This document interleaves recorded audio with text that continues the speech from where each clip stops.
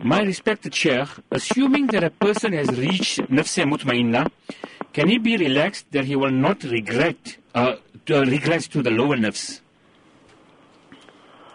I know this is a very good question, and there is a Arabic statement which is called al-fani la yurad, that person who loses themselves in the deep remembrance of Allah subhanahu wa ta'ala will not return.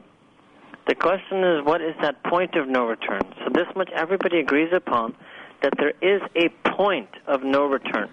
That is mentioned, and I discussed this once in the earlier programs, when Allah subhanahu wa ta'ala says in the Quran about the awliya, la khawfun alayhim wa la hum yasunun, that there's no fear and worry on them, nor will they grieve, means there is no danger to them from any external enemy or shaitan, and no danger that they will fall into sin due to an internal enemy, their nafs.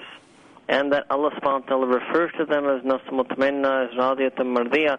So there's a suggestion that there's this point of no return. What exactly that point is, it's very difficult to identify that, right?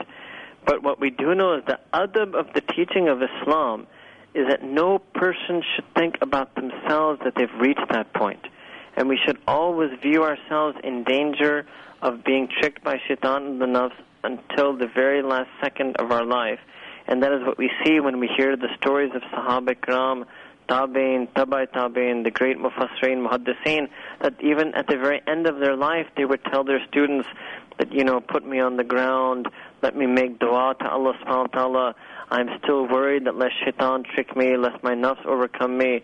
They would make dua to Allah subhanahu wa ta'ala, Ya Allah, have mercy on my white hair, forgive me due to my old age.